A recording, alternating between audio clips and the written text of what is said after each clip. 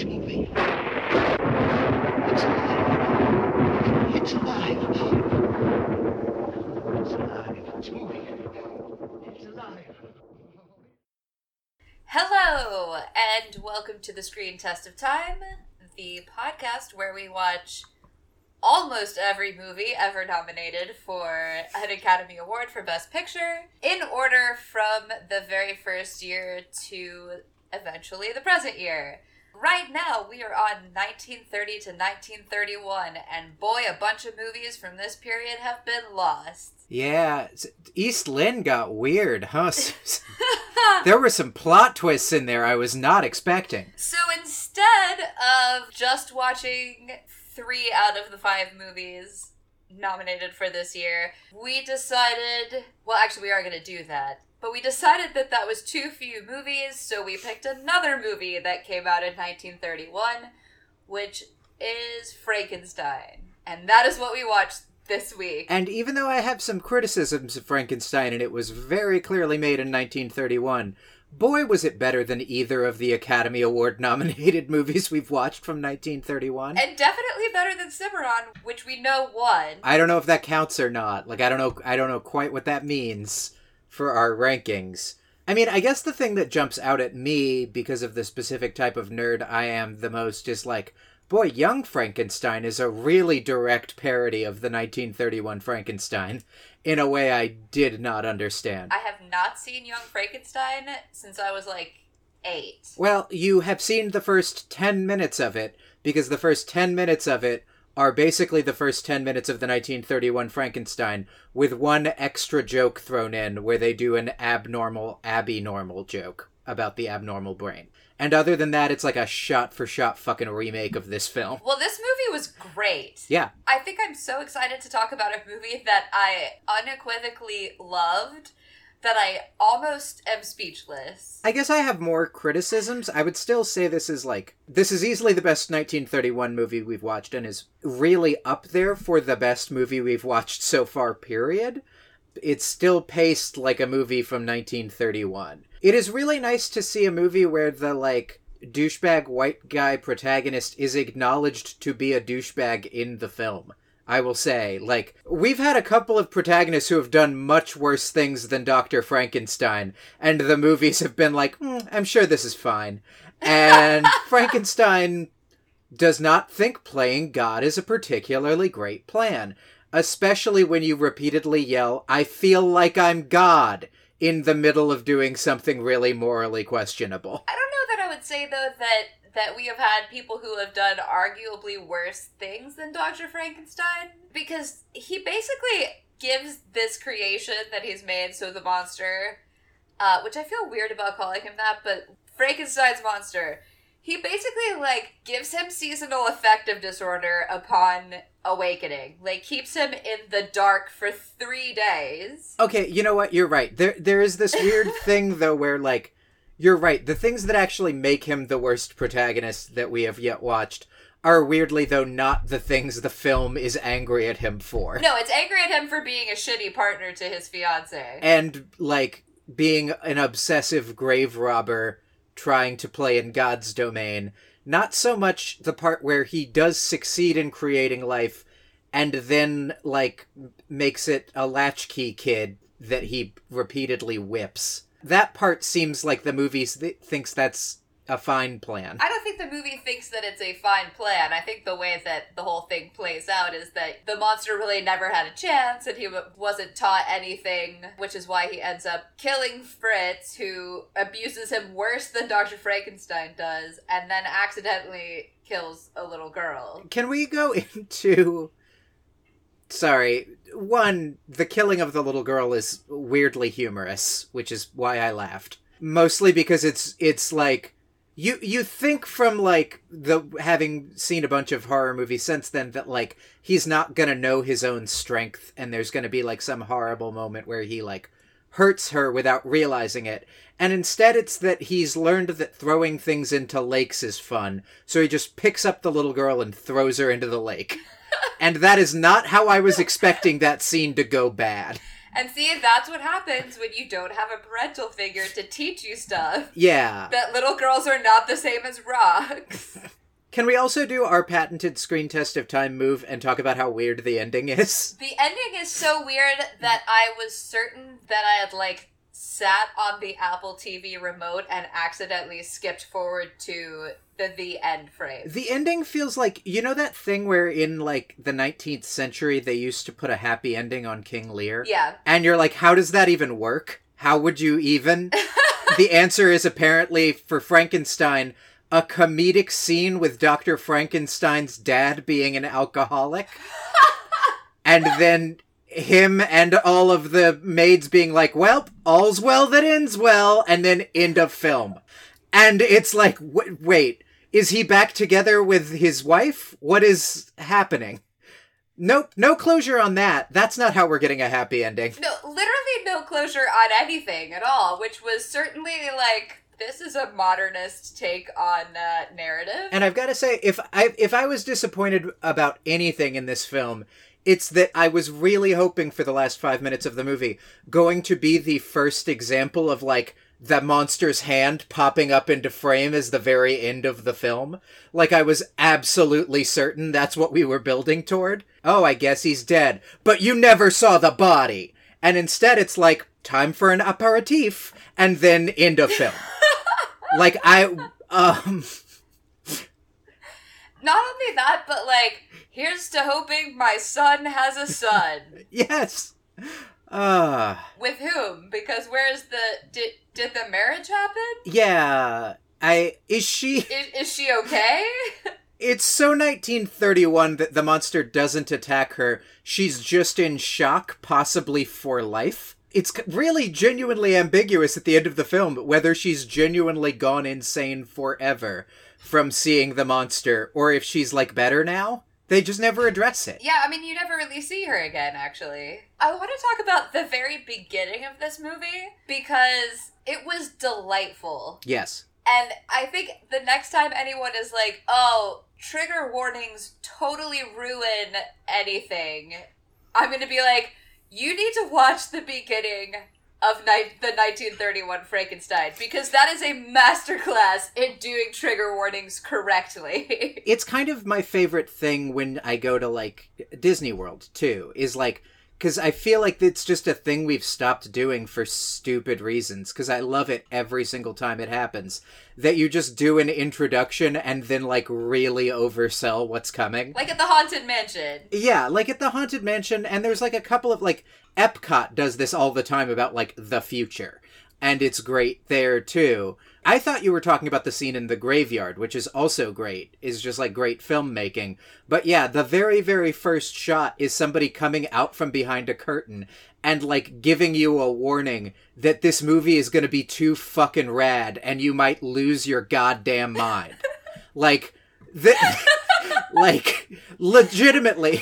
Yeah, I mean, it basically is. But it also mentions, like, there's gonna be sort of heresy that happens in it, so if you're super religious, like, maybe this is not for you, that it may shock you, and that it may horrify you. So if you don't want to put your nerves through that, now you can leave. And that's just such an incredibly... It's such a beautiful thing, because it says, you know, it's fine, you can get out if this is not for you, while titillating everybody who is gonna be fine with those things.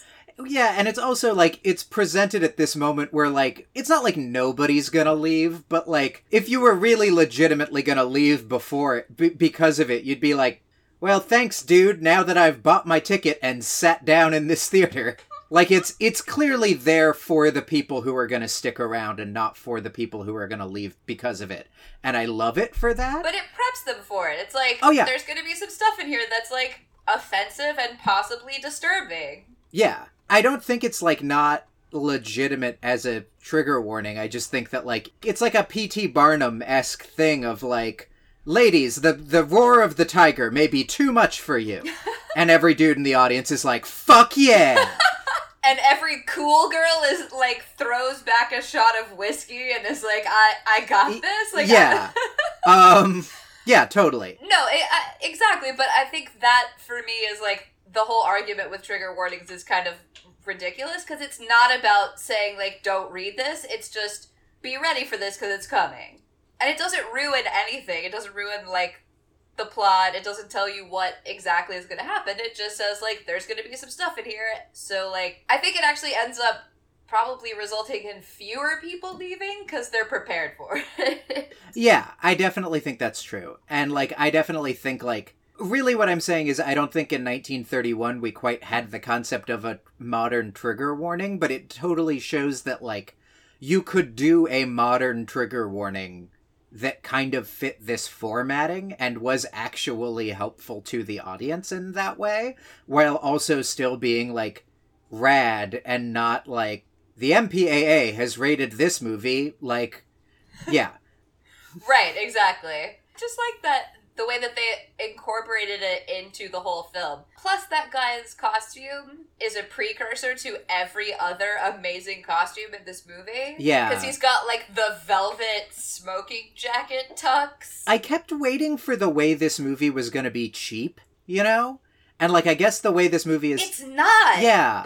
Like, I guess the way this movie is cheap is it's only 70 minutes long. Because other than that, like, the costumes are some of the best costumes we've seen. The sets are fucking amazing. Yeah, like, they actually built this stuff instead of just, like, painting it on the back of the wall. And then I was like, oh, I guess it's just a small cast, like 30 minutes in. Nope. Cast of, like, a couple dozen peasants running around, which is more than I can say for, like, the Broadway Melody. Yeah. To be fair, I think the whole cast of the Broadway Melody are just a couple dozen peasants. That's fair. The first scene within the story, which you were talking about, is absolutely gorgeous. Yeah. Like, it's atmospheric, it's interesting, there's some really good long dolly shots, which is unique for this time. Which, again, like, speaks so much to the set, where it's not just, like, a proscenium stage set that they turned a camera on. Yeah, and this isn't the first time we've kind of seen that, like, German expressionist, just, like, big empty spaces aesthetic. But, like, it's always been, like, this trick that all the movies we've watched have done for the first 3 minutes, and then they get to their standing set that looks like a bunch of theater flats, and then they're done with that. And, like, everything in this movie for, like, the first hour, really even past that, there are so many, like, big cavernous staircases that are fucking gorgeous in this movie. Like, there's so much, like, good use of negative space in the sets that I think of as, like, this time period in film as an aesthetic. And it's like, why were none of the, like, movies that were nominated for Best Cinematography doing this, but fucking Frankenstein is hitting it out of the park? That's a really good question. I will say, I didn't realize until right now that we were kind of cheating with this one, because it would have been up for the 31-32 awards. Oh, because it's that late in 31. I'd forgotten that it's not actually the, like, release year. It's, like, certain months within the release year, and it's too late for that. Yeah, but whatever. That's fine. You know, if they had wanted us not to watch Frankenstein, then somebody would have preserved Eastland other than the UCLA Film Academy. Yeah. Also, the one woman character in this is, like, smart and thoughtful and not treated like a, I don't know, like a cipher for men to project their bullshit on. Yeah, she's right about everything. Like, everything. But she's not a nag. She's like, oh yeah, his work is really important to him. Even when she kind of puts her foot down and goes like, hey, stop robbing graves and trying to bring life to the dead, it's not really framed as, like, you're crazy. Like, a lot of the dudes in this movie are like, you've gone mad, there's no point in this. She's just going like, this isn't good for you. Like, objectively, this is a bad thing for you to be doing. Not, like, the weirdly judgy, like, science can't do this thing for reasons thing that, like, the doctor does. It's really just like, hey, as my fiancé, you're obsessing about this and acting really unhealthy, and stop. Right, exactly. Also, we've got the incredibly dapper, good-looking friend who obviously is in love with her, and yet he never makes any creepy moves on her. There's no divorcee type thing where she says, oh, fine, well, if you're gonna be a bad partner, then I'm just gonna hook up with this dude. Yeah, I definitely thought it was going to be after the doctor dies, she ends up with him situation. And no. Mm-hmm.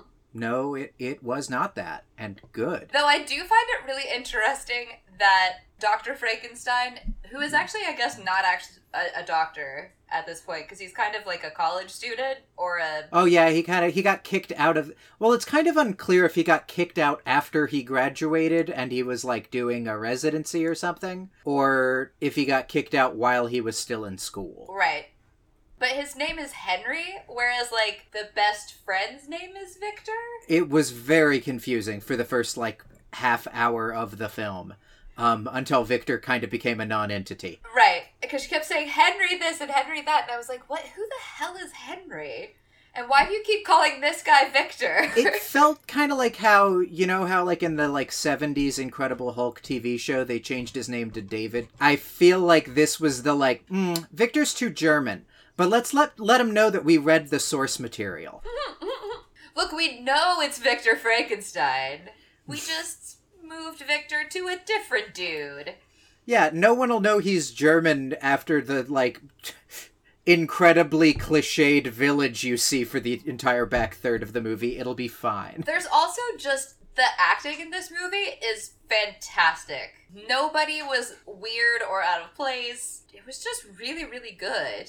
Colin Clive, I thought, was phenomenal. Yeah. When he does the whole "it's alive" thing, which you've seen played for a laugh so many times, in the context of the movie, it was actually amazing. Everybody's the good kind of overwrought in this movie, you know? Which is such a, like, weirdly hard tone to hit, and a super hard tone for everyone in the movie to, like, hit the right tone of at the same time. Like, you see so many movies where they're just, like, everybody's kind of in a different film, and you're like, that's okay. Right. Like, what are you gonna do? Like, John Malkovich just does that. And, like, on this one, like, everybody was hitting the exact same tone of... everything's the exact same shade of purple. And it's great. Yeah, it's funny that you say purple, because I really felt like... and the movie is in black and white, but so often I was like, people in this movie are all wearing purple. Yeah.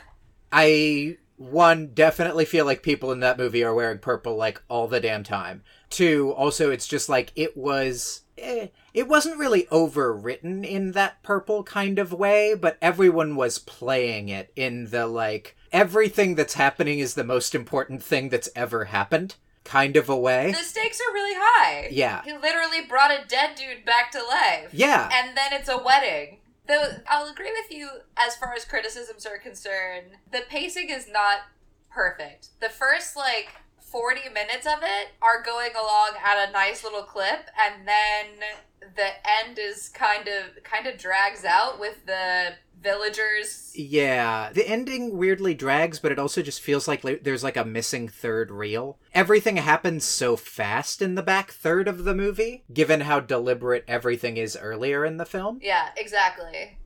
And the whole wedding thing, Elizabeth has so much to talk about at the wedding about how she's nervous that something is going to happen. It's like, we get it. We get it. It's also, weird because there's so many, legitimate reasons for her to be terrified that having her have this, weird woman's intuition thing. Once again, she's right. She's right about everything, so that's cool. She could have just been like, I feel like something's gonna go horribly wrong. Why? Well, you did bring the dead back to life. Yeah, there is that in context.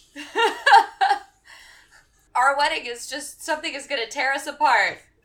Maybe it will be the dead guy you brought back to life. Why that wasn't part of it. I guess at that point, does she think the monster is dead? There's just this weird thing where, it's kind of ambiguous. The monster just, goes away and they're like, it's probably dead. I don't quite get the circumstances that are going on there. Or if that wedding even takes place, but apparently it does, because Baron Frankenstein at the end is like, let's raise a glass. That was another thing that is super ambiguous to me, is whether they got married, because it seems like when you first show up to the wedding that the wedding has already taken place.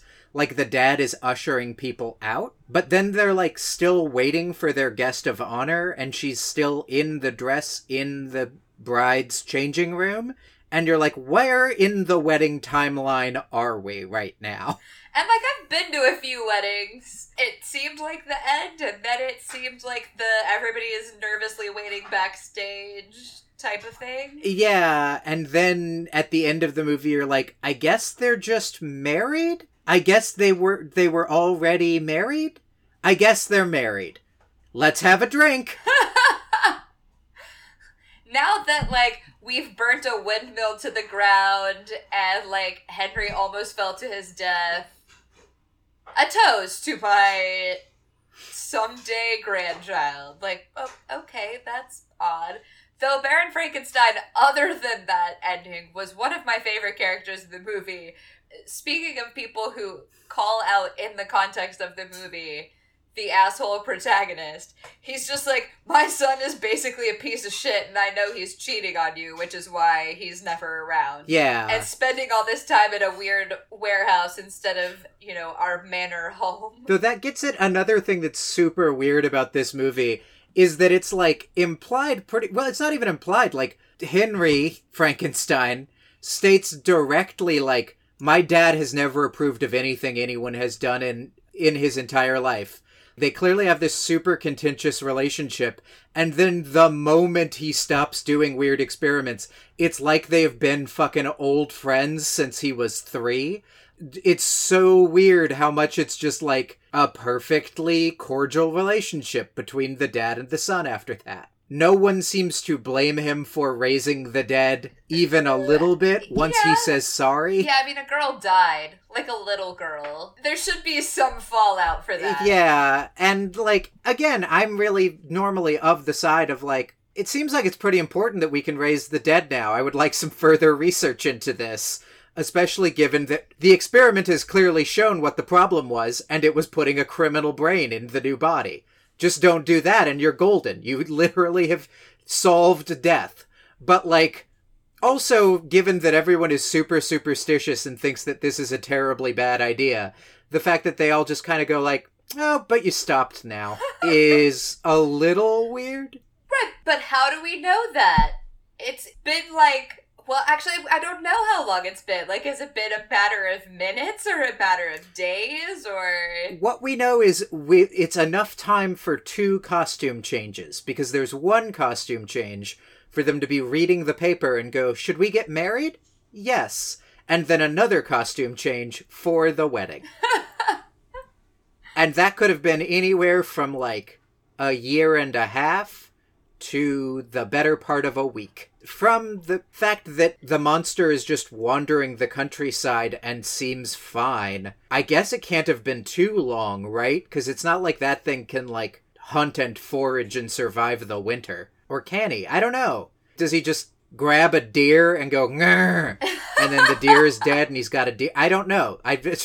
I'm clearly putting way too much thought into this, but, like, given that he's surprised by reflections in pools, he hasn't been spending a whole lot of time getting water, so he probably hasn't been on the lam for that many days. Yeah, I mean, I sort of got the impression that it was, like, a day. Yeah. I guess I thought it was one day because otherwise, like, why would they go ahead with the wedding? Like, wouldn't you kind of postpone that to make sure that the dead guy you raised who, like, killed somebody is found before he kills somebody else? But see, what I'm saying is the timeline before he ever sees that girl. Before the scene with the little girl. Right, but he kills Fritz. Oh, yes. That's a good point. I guess I think of Fritz as the least worthy of remorse of any character in this film, so I just kind of blocked that out. But yeah, he definitely does kill a guy. And then, yeah, you're right that they just kind of go... That's what I was saying earlier about just like... So they're just fine with him being out there? Do they have some reason why they assume the monster is dead? It's one of those, like, did I miss 30 seconds of this film that were super vital that explained this? Or is it just like, I bet that stupid thing's dead by now. Yeah, They didn't play that one right. They should have gone and looked for him. And, like, I want to be clear, I could do, like, 5 things on that level about Cimarron if I really wanted to. Oh, at least. I'm beaten up on this movie because I like it quite a bit, and there are, like, things that are weird about it because it's from 1931 while it's still a good movie. While that is not the case with Cimarron. No. It's got a couple of good scenes, I guess. Can't really remember any of them. I guess the courtroom scene. That's it. It has a couple of good scenes that don't make any sense in the context of the movie, though. They're just like, and now, the Oscar bait. Yes. Can I talk about my favorite thing, which is, I'm sure... Well, I'm not sure, and that's why it's hilarious to me. But I imagine it's an actual tradition.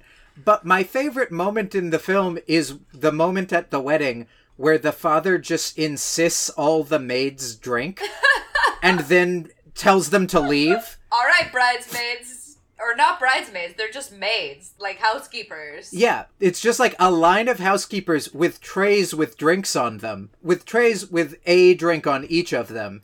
And you're like, oh, who were the drinks for? And then he just tells them all to drink the drink they've been holding there for like a 3-minute scene. And then goes, thanks, and then tells them all to leave. Now get out. You've done your weird ritual, thank you. The usual question of, should you watch this movie? Unequivocally, yes. There's no reason to not watch this movie. In fact, if you haven't, you should immediately. You should absolutely watch this movie, yeah. It's barely over an hour long. Yeah, it's quick. And rating, as far as like 1 to 10. 8? 8? Does 8 make sense? I'm tempted to give it a 9. I watched it twice, and like I didn't have to. I don't know. I'm gonna stick to the 8 because like it's still storytelling wise a little bit sloppy. If we're gonna do the thing we were originally saying of like we're not gonna rate this by 1931 standards, right? Hasn't stood the test of time. All right, I'm gonna give it an 8.5. Okay, that's legit because I definitely think that the last 30 minutes of it are a little sloppy. Narrative-wise, technically they're still very good, though it also is where the movie suffers technically the most, just in the outdoor scenes. It's kind of like they don't yet know how to pace the chase and capture the monster trope yet. That works kind of to the movie's benefit during the first scene with the little girl. The fact that the outdoor like shots are almost overexposed and it's like so light out is like weirdly uncanny because it's always supposed to be like 11 p.m. at night when you meet the monster, right? Mm-hmm. And that he's just like standing there by a lake at what looks like 1 p.m. Right. is super creepy and great.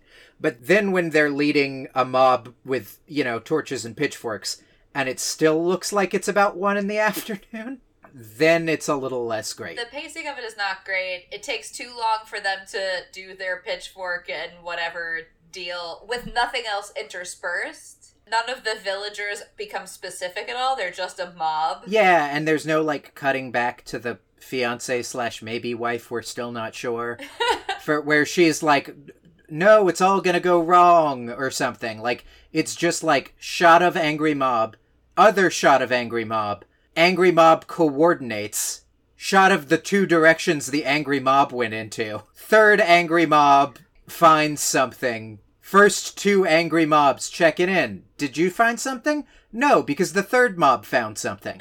Like, it's very weird. But that's literally the only thing that I can criticize the film for, so like I'm gonna go for 8.5. Okay, yeah. I'm gonna stay at 8. I want a little more room at the top, but I really liked this movie. And it is definitely leading nominee for 1932 now, I guess. I mean, we could just say for 1931 as well. What the hell? We make the rules.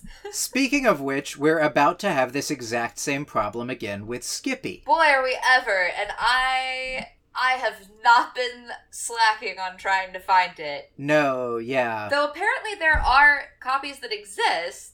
I just don't know where. It seems like there are a few more private vaults that have it.